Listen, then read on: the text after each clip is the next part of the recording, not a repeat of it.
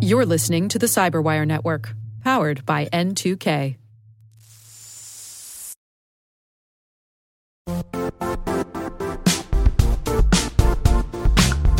And now, a word from our sponsor, Zscaler, the leader in cloud security. Cyber attackers are using AI in creative ways to compromise users and breach organizations. In a security landscape where you must fight AI with AI, the best AI protection comes from having the best data. Zscaler has extended its zero-trust architecture with powerful AI engines that are trained and tuned by 500 trillion daily signals. Learn more about Zscaler Zero Trust Plus AI to prevent ransomware and AI attacks. Experience your world secured. Visit zscaler.com/zerotrustai.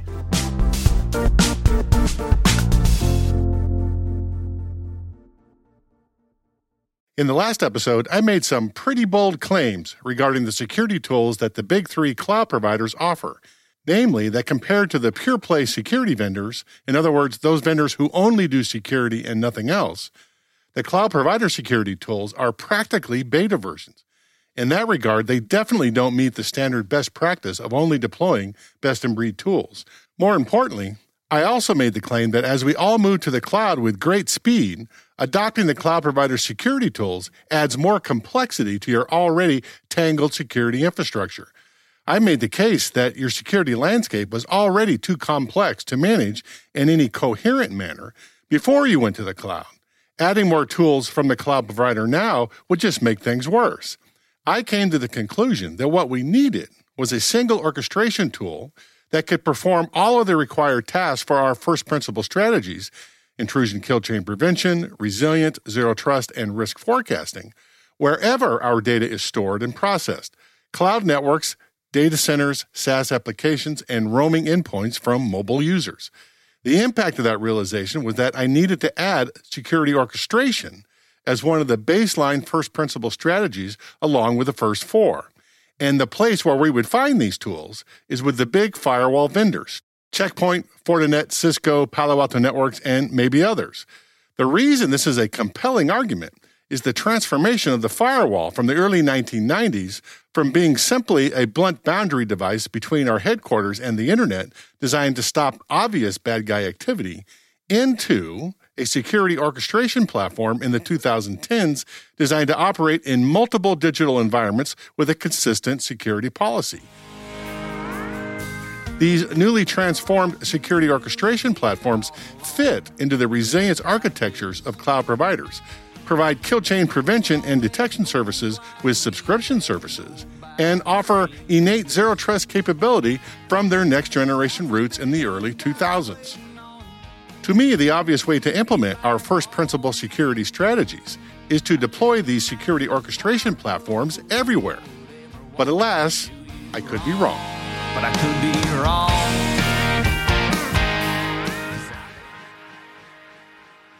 Clearly, I needed to talk to some smart people about it, and that's just what I did.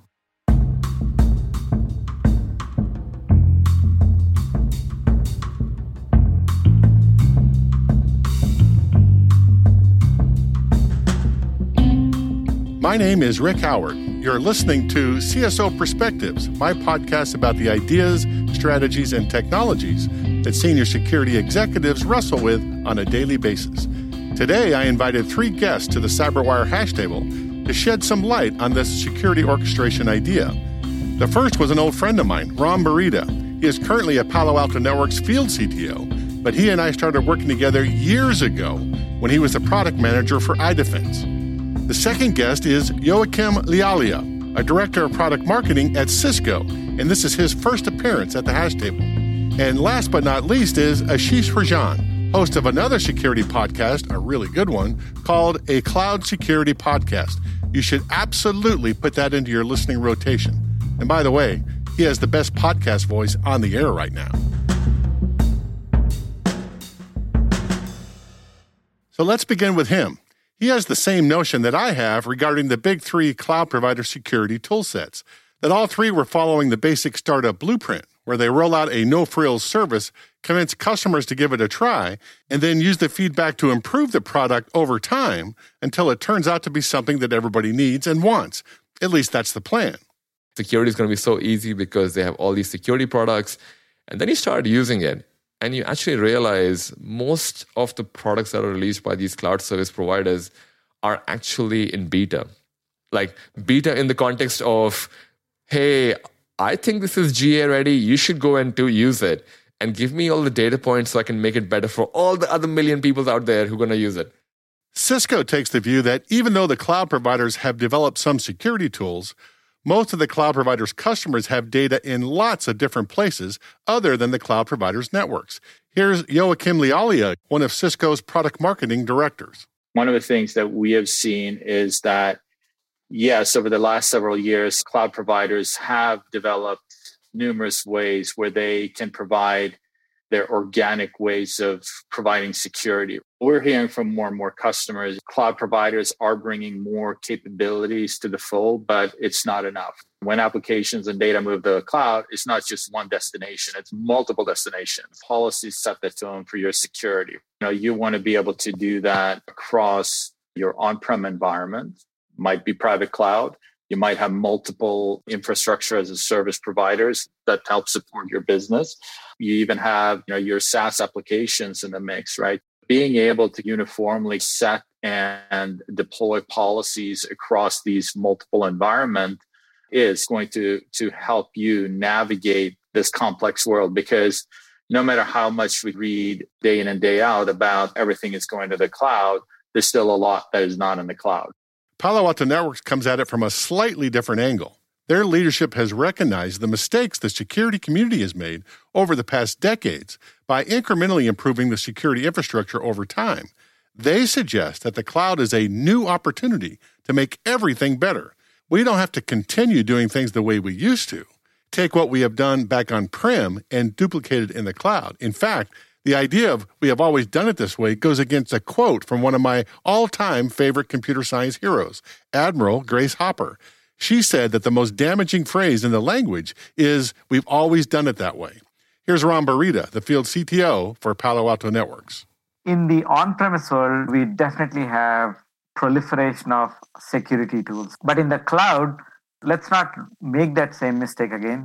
Every cloud service provider is probably launching 1,000 to 1,500 new services or feature releases a year. How can a customer with limited staff and limited expertise in the cloud, how can they keep track of all these new services being launched, their attack surface, the threat vectors impacting each of these?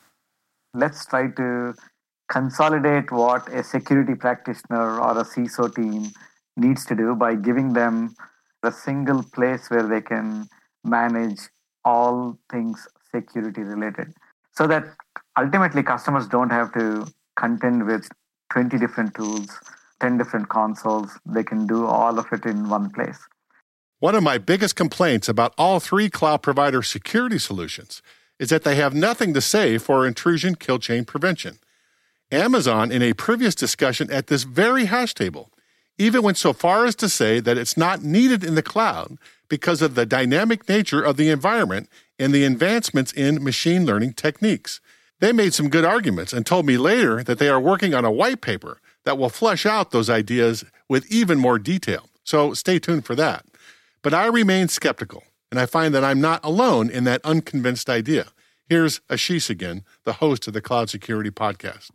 I do want to say cloud is secure, but it's only secure if you do it right.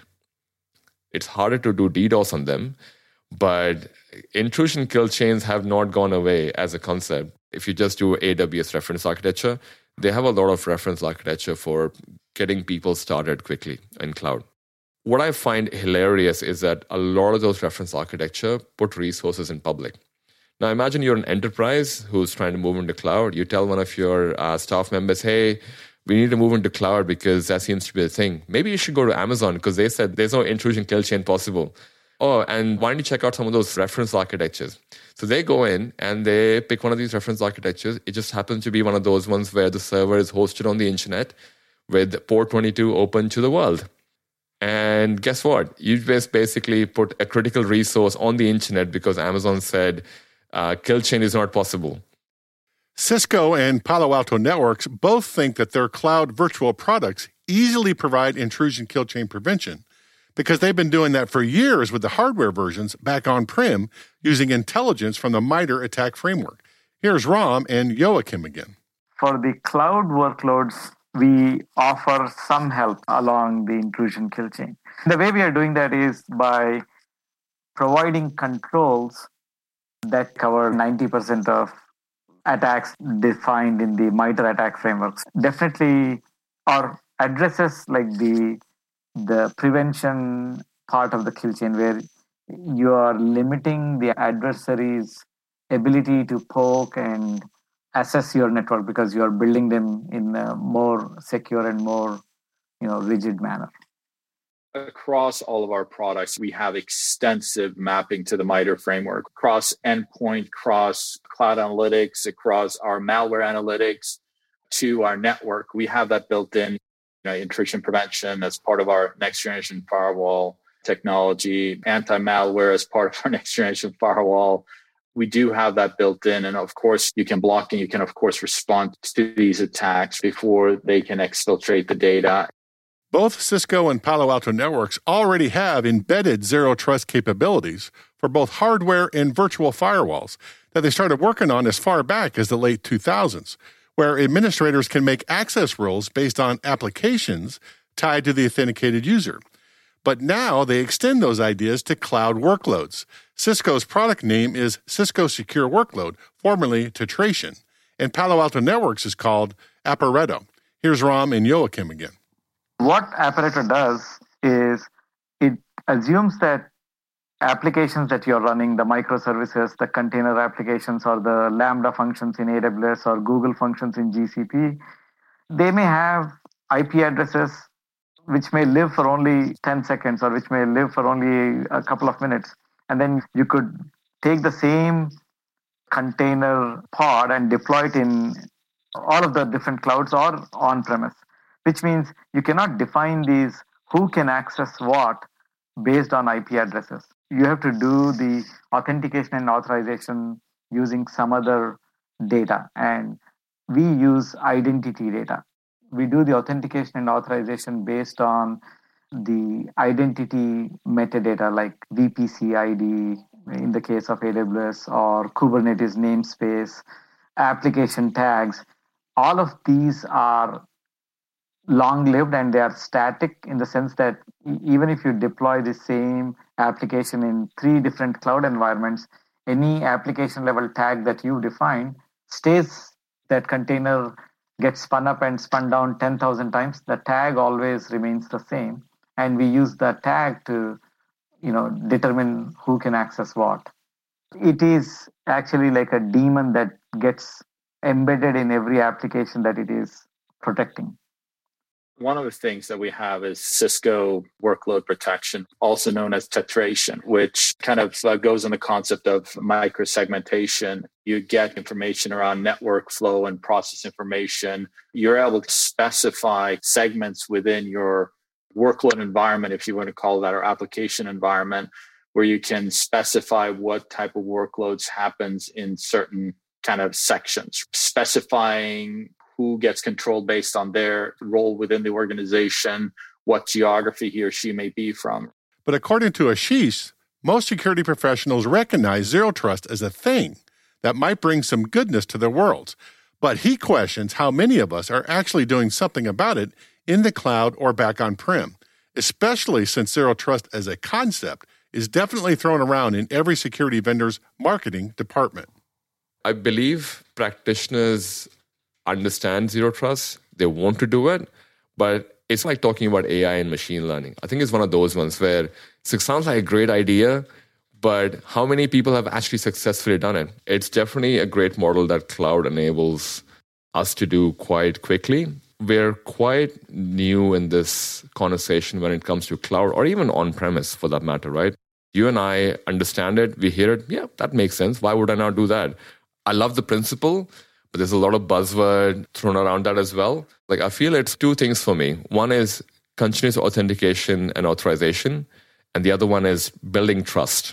Like, those two define zero trust for me. I think someone mentioned this, and I love what they said. Trust is the new gold. And I totally believe this, because now in a pandemic world where companies have employees working remotely, and we don't know if it's really Rick logging in from his home or your dog logging in from your home. But not everything is bad. Both Ashish and I agree that Google's BeyondCorp, the GCP Zero Trust implementation of Software-Defined Perimeter, or SDP, is really good. It's not just the fact that it should be Rick from IP number 10.12.3.4, probably bad IP, but we kind of no longer believe in that kind of model where the cloud is dynamically scaling. So is the flexibility required from the network as well. You can't rely on an IP-based model where everything that we used to do in security products, which was based on IP, now it's based on identity. Now it's based on Rick's device and whether Rick has the authority for doing an action. And then even if he does have the authority, is he coming from the right source? That said, Ashish warns that if you are trying to do anything that doesn't fit exactly into the cloud provider's framework, they have an automatic out that I like to call the shared responsibility model gotcha. We seem to understand the basics of it, but because we use these suppliers like AWS, Azure, and Google Cloud, security by default hasn't been a thing for them. Anyone who may be considering zero trust, there are foundational pieces for that in a cloud provider, but they assume that you know what you're doing when you're setting it up. The responsibility is still on us. That's why the cloud service providers love the whole shared responsibility model. Every time you say anything, the shared responsibility model, that's your responsibility. I love the fact when cloud service providers give you architecture, and when it's not something that suits you, they will try and make you write custom code. And then you go, well, if you already have a service that I'm paying for and you're trying to make me go cloud native, quote unquote, which basically means any product that you have, I should be able to use it and it should be integrated across the entire cloud service provider.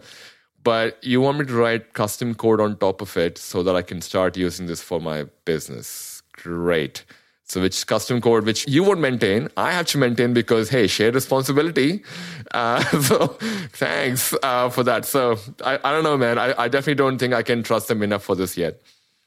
The one thing that everybody agreed on during the hash table discussion was that the biggest advantage of cloud deployments is how resilient they are. That is the reason that all orchestration platforms so easily plug into the virtual infrastructure. By doing that, they don't have to build the resilience into their own products. They just take advantage of the cloud provider's functionality and then layer on all of the other orchestration platform capabilities like intrusion kill chain detection and zero trust. It actually doesn't even cost that much money for them because they're already running a global footprint. I mean, it's maybe more expensive than running one data center, but for us to get a highly available resource, it's not that much more expensive compared to if you're trying to do it on-premise or on your own. It's way more expensive to get highly available infrastructure going than leveraging these cloud service providers. Talking about resiliency, 100% we are much better in cloud because now when I need an extra server, I'm not waiting for 6 months. I don't have to plan ahead. I don't order extra servers so that I can plan for an unexpected performance workload that I would not have seen maybe during Black Friday or whatever. I don't know if you remember waterfall methodology, where we used to define functional requirements and define non-functional requirements. What am I going to get at the end of the 1 year period? You would get X, Y, and Z. Would I even need it at that point? Don't know, but we should work on it. So you spend a whole year planning for buying a hardware, planning for this future that would be bright and your product would be amazing. Now in the world of Facebook and Zoom and all that, where people are basically moving out, releasing products in a matter of months, imagine waiting for hardware for 6 months, which I believe still people are doing, I guess. Now I just dynamically scale the machine based on my demand. I guess it's no surprise that the people behind the security orchestration platforms, formerly called next-generation firewalls, from the likes of Palo Alto Networks and Cisco, think that they offer a better security solution than the cloud providers do. Okay, I get that. Oh, and by the way, I did invite the other two big platforms to join the discussion, Fortinet and Checkpoint, but they couldn't arrange for anybody to come to the hash table in time to meet the deadline. So maybe next time. But from a neutral corner, the host of the Cloud Security Podcast, Ashish Rajan, who doesn't have a dog in the security vendor competition fight, also agrees with me that the cloud provider security solutions are practically beta versions of what the big orchestration platforms have been offering for years, that the orchestration platforms have also been doing intrusion kill chain prevention for over a decade, and the cloud providers don't even acknowledge that the kill chain prevention idea is a thing. That zero trust can be done with cloud provider services, but they only work in those environments. If you want a comprehensive solution across all of your data islands, then you're going to need more tools that will add complexity to your overall plan. And finally, resilience is the thing that cloud providers do best to take advantage of that remarkable capability and also get the other services that we need for our cybersecurity first principle plan. What we need is a third-party orchestration tool that can easily plug into those cloud environments.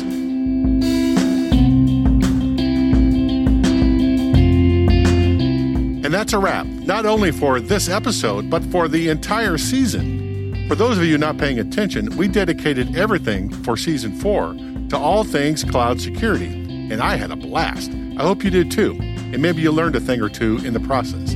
As always, if you agreed or disagreed with anything that we talked about this season, or any season for that matter, hit me up on LinkedIn and we can continue the conversation there. The CyberWire CSO Perspectives is edited by John Petrick and executive produced by Peter Kilpie. Our theme song is by Blue Dot Sessions, and the mix of the episode and the remix of the theme song was done by the insanely talented Elliot Peltzman.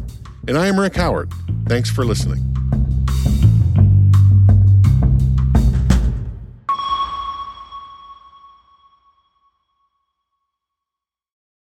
If you enjoyed this preview of CSO Perspectives, be sure to subscribe to CyberWire Pro and get access to the rest of this episode, as well as all past seasons of CSO Perspectives ad-free. And you all know I love getting rid of the ads. Visit thecyberwire.com/CSO Pro. That's thecyberwire.com/CSO PRO to explore the many benefits of CyberWire Pro and to subscribe.